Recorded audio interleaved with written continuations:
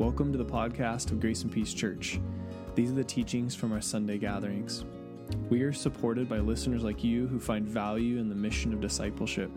If you'd like to give financially, check out our website, our Instagram, or our Facebook for the giving tab. And thank you for partnering with us and keeping the mission alive. Grace and peace to you. As many of you know, or if you're new with us, we use the lectionary as our teaching schedule. And so it has passages. If you click on the link that I threw in the notes, you can kind of see all the passages that we preach on. So you already know what we're going to be preaching on in whatever the rest of the year. You know where we're going. But what we're going through right now is 1 Corinthians, and then it's also taken us through the Gospel of Mark. It's the year of Mark, basically, and it does a gospel every year. So if you stick with the lectionary for 4 years, you've been through the Gospels, and we don't necessarily preach all of them because we don't have time for all of it, but we'll take those and preach from them. And so that's where we're at today. We're in 1 Corinthians 9, and it's verses 16 through 23. And I'm going to read that little passage because it definitely piggybacks on what we were talking about last week. And then we're also going to be in Mark at some point in the message. But it's all in the notes if you want to track with us on that. So let me start out. Starting in verse 16. For when I preach the gospel, I cannot boast, since I am compelled to preach. Woe to me if I do not preach the gospel. He's adamant that the gospel needs to go out, that it needs to be preached, it needs to be spoken about. If I preach voluntarily, I have a reward. If not voluntarily, I am simply discharging the trust committed to me. What then is my reward? Just this, that in preaching the gospel, I may offer it free of charge, and so not to make full use of my rights as a preacher of the gospel. It goes on, Paul's use of his freedom. There's a few passages before this if you want to read the whole thing on your own. Him talking about being a preacher, being a pastor, being someone who communicates the gospel, and getting a salary from it, basically, or doing it for free out of joy. And so we're going to talk about freely sharing the gospel.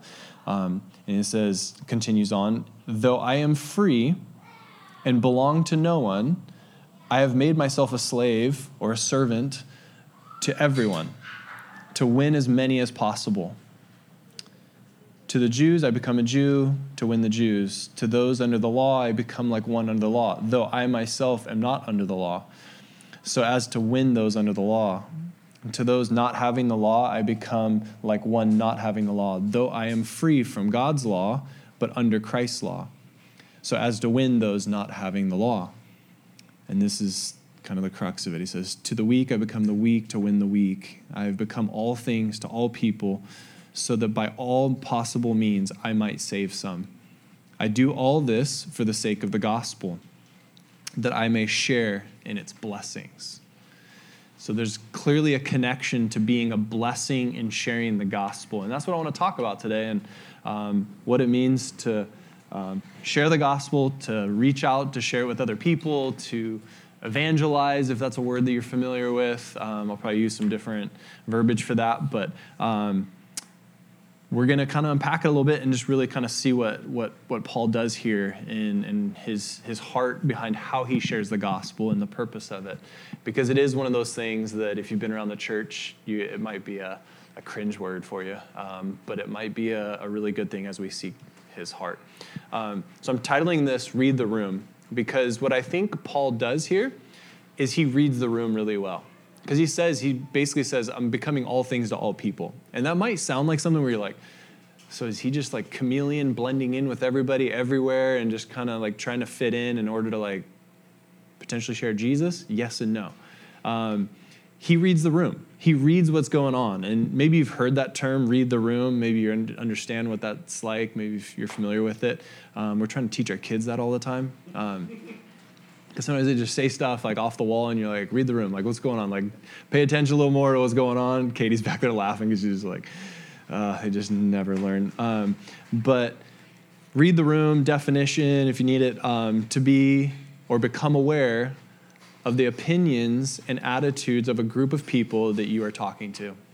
So being aware of your audience, being aware of what's going on, understanding the nuances, the concerns, the things that weigh heavy, and being in tune with it, right? It doesn't mean that Paul is agreeing with everything that's happening in the room, but he's okay with it. And we're going to talk a little bit about that. And so reading the room is an awareness of what's going on around you. It's being in tune with where people might be at. It's being in tune with different groups, because he talks about different groups, right? He talks about the Jews, he talks about Gentiles, he talks about weak. People around him come from all different walks of life. And so he's recognizing that as he preaches the gospel, as he shares Jesus with people, he has to be in tune with that and being aware of it. And some people just aren't. They don't know how to read the room when it comes to this. And I think I've been at that place, and I still am working on that. It's a process of learning that, of what it looks like to bring the gospel into different contexts. And so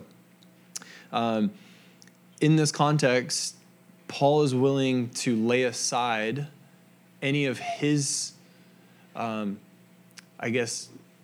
aside his concerns, his beliefs, those kind of things, not in a way where he's disregarding what he believes and where his heart is, but willing to recognize that somebody might disagree with what he believes in, and that's okay, right? And this is a really difficult thing in our culture, because what I've sensed that, I don't know if it's just been recent, but it's like, if you have a difference of opinion, you can't be near me. That's kind of the vibe that I start to get with people. And Christians do it. Everybody does it. Every group does it in some way, right? Every clique that you would see that exists around us. And it ends up being this thing where it's like, well, if you don't believe what I believe, then you can't be near me, and I'm not hanging out with you, and clearly you're the enemy, right? I don't think that's the best option. Right? And what I see Paul doing here is he's got this awareness of where he comes from, as well as that others come from a different perspective, a different point of view. And that there has to be a unique posture that goes into that in order to be loving, in order to be in a conversation with people that think differently than him. And so he's prioritizing Christ in that. He's prioritizing the gospel. And when we talk about the gospel, we're going to unpack that a little bit here in a bit. But it's loving people. It's recognizing that God wants to do something in the middle of that. And he talks about saving, and we're going to talk about that too. So the problem, I think, happens is when people prioritize the wrong things. And maybe you've been around the church for a while, and you've seen how the church has used this passage, maybe, like where it says, by all means save some. It's one of those things that I've heard thrown around from pastors when I went to school, and different mentors that I had that would use this quite often. It was like, by all means save some, like just do whatever it takes. And I've seen this done really poorly. And maybe you have, and I'm going to like paint some pictures of it to hopefully kind of set the stage of why this is a really important conversation, okay? So the example that I'm going to give is I read about this church in Texas that attracted 23,000 people to its Easter service, okay? Used advertising and said that they're going to give away 16 cars, millions in prizes, included bicycles, furniture, flat screen TVs, 15,000 gift cards in envelopes stuffed in the seats. And then it said, what else was there? And then the pastor justified it by saying, essentially, by all means save some, but saying that he gave them a chance to offer a free gift of heaven to those who come. And he claims that thousands received Christ. And I'm like, so thousands received Christ, but you lured them in with all that I just listed, right? When I did youth ministry, there was a phrase that was thrown around a lot that it says, win them to pizza and you have to buy a lot of pizza. And it's this idea that like our posture as churches and what we've created in kind of Western culture, and this isn't just an American thing, it's a Western thing. It's like a kind of like a consumeristic thing of how do we share the gospel in a way that's effective, and what people have done and what the church has done, big C, like I've seen, and not everyone's doing this. I know these are blanket statements, but maybe you've experienced this, that it becomes this thing of like buying people for the gospel. And it's like convincing people like, well, just come in, by all means, like come in and check this out, and then we can just drop in some Jesus and hopefully you'll love it. But do you love the car that you want, or do you love Jesus, right? Like, there's something in there. And I know that's an extreme example, but as a church, I think we have to pray through these things. And I think what Paul is starting to point to is really the heartbeat behind, like, by all means, do whatever it takes to save people. That there's a posture there that he has as we read Scripture that's a little bit different. And so the solution that I see here is that as believers, there has to be a heart for others and recognizing our role, I think, in the body of Christ and what that looks like to really serve and love people. I have become all things to all people so that by all possible means, I might save some, is what Paul says. And what I see here is a posture that he desires to love people. To save them is a thing that there might be another thing that's cringeworthy to you, where you're like, you're saving people? I thought God does the work, right? But what he recognizes is that he's there to offer an invitation. That, I'm going to use the example later, and maybe I'll just do it, you say it now. But like the idea of people drowning and seeing someone drowning. I don't know if you guys, have you ever seen somebody drowning? Have you guys ever watched that happen? Not like die drowning, but like, have you seen someone struggling and like almost drowning? They're doing everything they possibly can to try and stay alive, right? And even to the point of, they say that like if you're trying to help someone who's drowning, you have to be careful because they'll pull you down, right? They'll do everything they can. They'll even bring other people down while they're drowning if the people don't understand how to like really help that person. And so there's like, when we talk about saving and when Paul talks about this, it comes out of a heart of seeing how destructive this world can be, how destructive evil can be in our lives. And you can find however way you want to say that. But I've experienced that in my life where I was drowning and people came alongside me to try and help. And I was like, no, I don't need your help. And then recognize that, no, they were trying to help. They were trying to actually like point me to something that like helped me thrive in life and point me to Jesus. And I didn't want it, right? And so there's just like, when Paul talks about saving, he talks about a deep heart concern for helping people experience Jesus in this life to the full, not something that's like a faux God, an alternative, something that just makes you feel better for like a little while. He's talking about like, I want you to experience life to the full, this thing that I've experienced in Jesus. And he's sold out on the fact that this is God who created you, who loves you deeply, that wants to transform life from the inside out and no longer be caught up in the things that drown us, that bring us down, right? And so how we go about that is pretty key. And so what Paul does is he reads the room. He recognizes that he isn't going to be offended by other people in the room, right? Because obviously he could have been like, well, what do you believe? Like, you believe different than me. I'm not hanging out with you. I'm not spending time with you. And I read this quote this week that says, the level of our offendability often reveals the level of our maturity.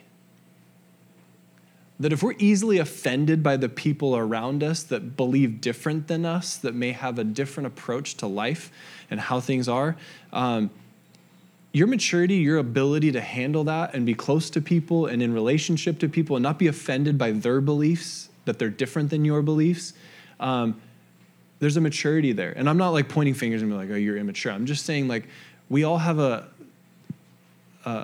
I think a bar that we're shooting for, a goal that we're shooting for, of maturity, that we can be in relationship with people that have different beliefs and be in conversation and not lose our minds, right? There has to be a sensitivity to that, or we're not just caving in and like buying cars to try and convince people to love us, right? Like there's a whole spectrum to this. But that maturity is so key. And I share the whole idea of church because really that's wrapped up into how we approach what we call sharing the truth and the love of Jesus with other people. Our culture has messed it up, and it's ironic that this week, I don't know if you guys follow this comedian that's local here in Oceanside.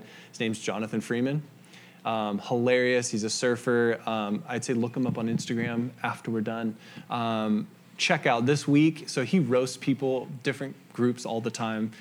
This week, it was Roast the Megachurch.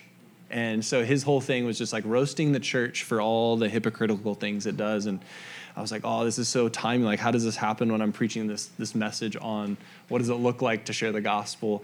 And so he points out all kinds of stuff. And I was reminded about preachers and sneakers, where there's like a full Instagram account dedicated to like guys who wear like $1,000 shoes and $5,000 sweaters, as preachers. And then he goes into like Joel Osteen, who admittedly says that he doesn't want to offend people in his message, that admittedly will say, I don't believe it's my job to teach on the difficult truths of Scripture, that his job is to make it sound really good and sugarcoat it. And he says, I leave that for other people. To offend people is not his job. And I was like, well, Scripture says a lot of stuff that might be offensive to people, but you got to read the room. You got to understand that there's going to be things that you have to say at some point, that if someone's drowning, just saying, hey, everything's cool, have fun, like just enjoy it. Like it's eventually you got to have some truth about, hey, we got to get you out of the water. Like this isn't working.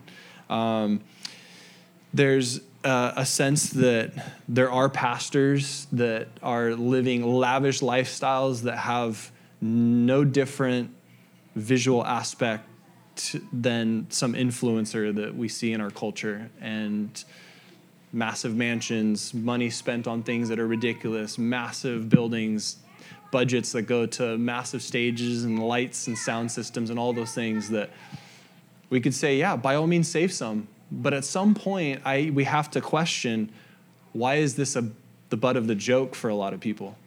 Why are a lot of people looking in on the church and going, dude, what are you doing for the city? Like, where did that money go? There's a balance in it. We could judge it all day and say, which one's best? What's the best approach? The list of hypocritical things we see in the church, you could probably add to my list, right? We could sit here and spend a lot of time talking about it. But what I see is, if somebody has a servant attitude, if their approach is the way that Paul talks about it, where he's like, sure, I get bills paid from some churches that help support me, but some of it, like, I just want to do it for the sake of the gospel, because I love just sharing the gospel and loving people. Like, so I'm not going to like ask for money. And so he gets into that. You can talk about it, but he talks about his rights as an apostle, as a preacher, as someone who's sharing the gospel. He says, I'm a servant of Jesus. Like, I just want to love people. He says, I want to do whatever it takes to share this beautiful message that you see but one of the disciples die for. I don't think you would die for something that you just kind of lightly believe in. And what you see is a commitment, like a deep heart commitment, that this is truly the way of life. And this is what I resonate with, and when I see this, and why I think I even sit up here on a Sunday. Like, I love what Jesus does in my life, and I want to share that so badly with others so they experience that genuine relationship that begins to transform our lives. And so Paul understands that, and he sees it, and he's like, I'm going to lay down my rights, my personal rights, to think that I deserve anything. He's like, no, I just want to share this with people. He genuinely wants to reach out and love people with it. And so it goes on. I want to read Mark and what the lectionary points out as what you might think is maybe disconnected to this passage, but it completely relates. So I want to read this, and then we'll pull it apart. So as soon as they left the synagogue, they went with James and John to the home of Simon and Andrew. Simon's mother-in-law was in bed with a fever, and they immediately told Jesus about her. So they went to her, took her hand, and helped her up. The fever left her, and she began to wait on them. Miraculous things that happened around Jesus. That evening, after sunset, the people brought to Jesus all the sick and the demon-possessed, and the whole town gathered at the door. And Jesus healed many who had various diseases, and he drove out many demons, but he would not let the demons speak because they knew who he was. And it goes on, it says, very early in the morning, while it was still dark, Jesus got up, left the house, and went to a solitary place where he prayed. Simon and his companions went to look for him. And when he found them, he explained, everyone is looking for you. Jesus replied, let us go somewhere else to the nearby villages so I can preach there also. That is why I have come. So he traveled throughout Galilee, preaching in their synagogues and driving out demons. So what we have here is miraculous acts of Jesus, healing, driving out demons. Essentially, when I talked about people drowning, what he's doing is like lifting them out of that and bringing them to life, right? He's saving people from drowning. He's helping, healing, delivering people in ways that probably transform them forever, and they want to go share that and talk about it with others. And so what Jesus does is Jesus reads the room. He recognizes how he needs to bring life in those scenarios. And what's interesting is he brought healing where it was needed, ran out evil spirits where it was needed. But then at some point, you hear people where it says, where the disciples go look for him. He says, everyone is looking for you.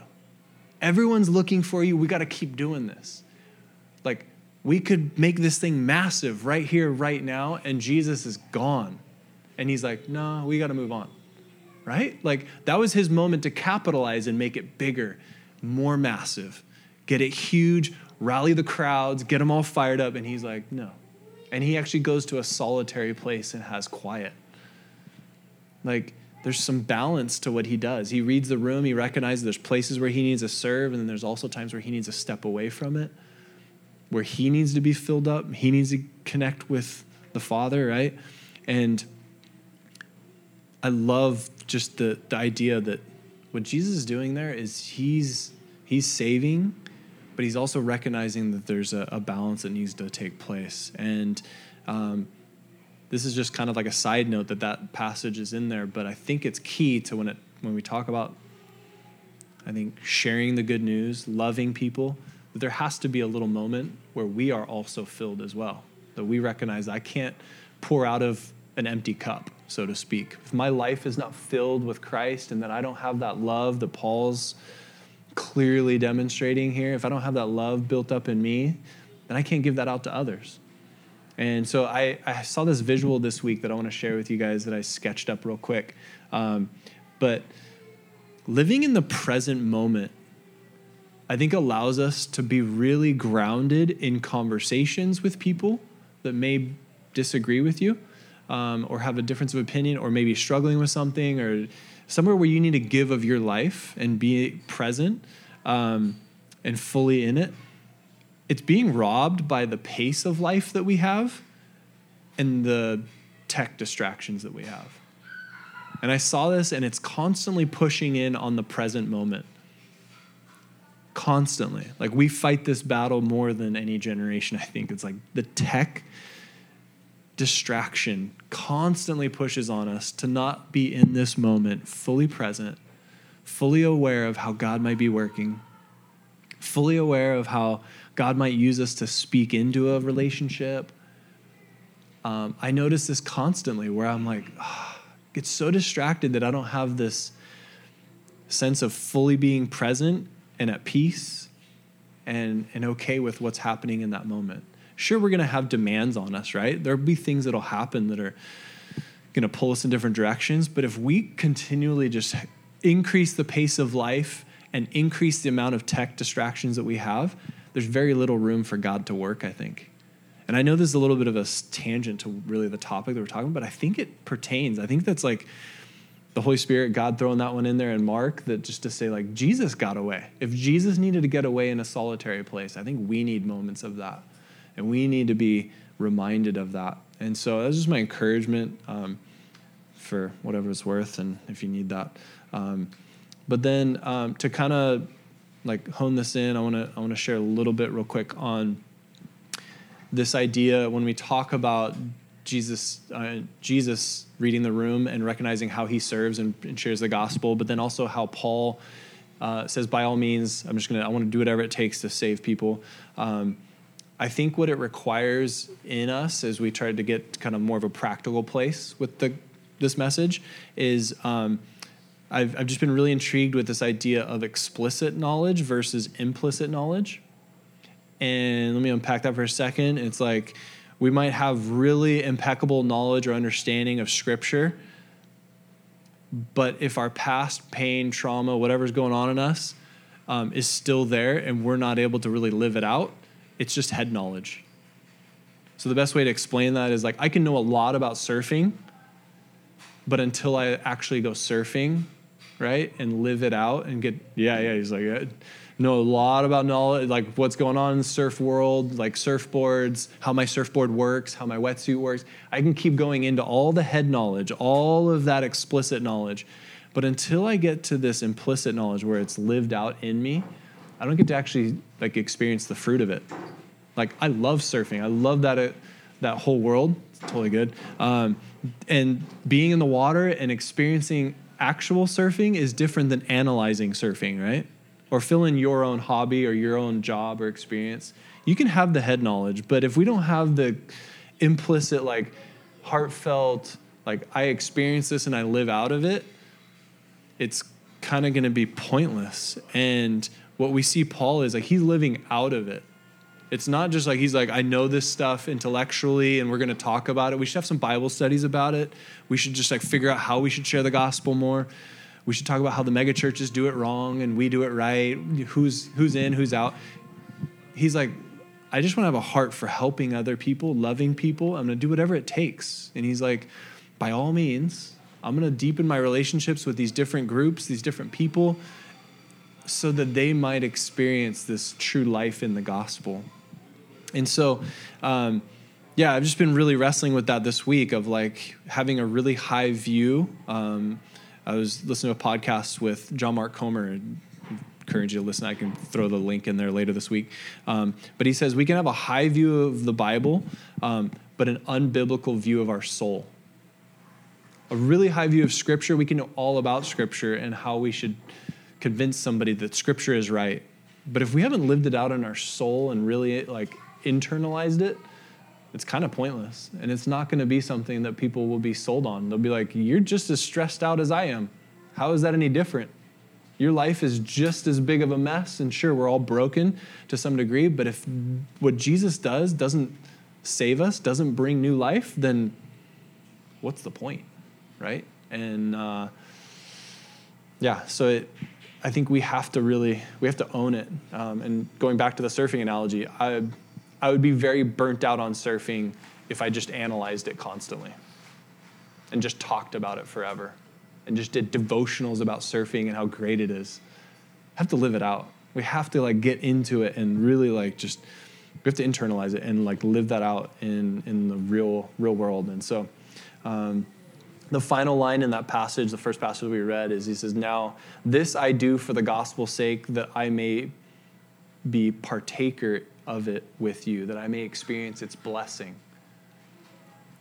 He talks about it being a blessing, that like as you see lives transformed, as you see God at work in and through us, that transforms us and it transforms the world that we're in. And that's what energizes him. That's what he like works out of and flows out of. And so I want to share with the story, this analogy that I read this week. It says, a woman desperately needed a kidney transplant.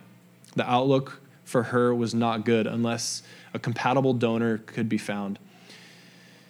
Then came this break. The woman's brother offered to be the donor. His personal sacrifice seemed to provide the perfect solution. Their matching blood types made successful surgery almost certain. But then came this catch. The brother was willing to give the kidney as a gift, but he wanted $25,000 for the stress and the difficulty that would come from this situation, right? So the sister, deeply offended by the apparent profit motive, rejected the brother's terms and decided to take her chances in finding another donor. This story illustrates two spiritual principles that we see in 1 Corinthians 9 there, that we can be motivated in thinking that we're doing something nice, that we're doing something great, but if some other selfish motive gets involved, it can really ruin relationships. It can ruin how we live out the gospel, how we share the gospel, right? If we're just sharing the gospel so we get something in return or so that we somehow like can pat ourselves on the back as a church or as individuals, it loses it. It loses it. And everybody, we all like, as you hear that story, you go, seriously? How selfish is that? But how often are we in those shoes where we're like doing things, we're like, I'm going to do something nice for somebody and hopefully they'll recognize it. Ever thought that? We never say it, do we? But ever thought that? I've thought that. I'll do something nice, and hopefully they'll recognize it and be nice to me, or recognize that, like, I'm a really good person, you know? I think that's kind of the undergirding of what Paul's doing. He's like, I don't do this for, like, the pat on the back. I don't do this for the pay, is what he says, financial gain. I do this because I love people. And that's what we said as a church as well, to do that. Like, we gather here, we come together to be a church because we love one another.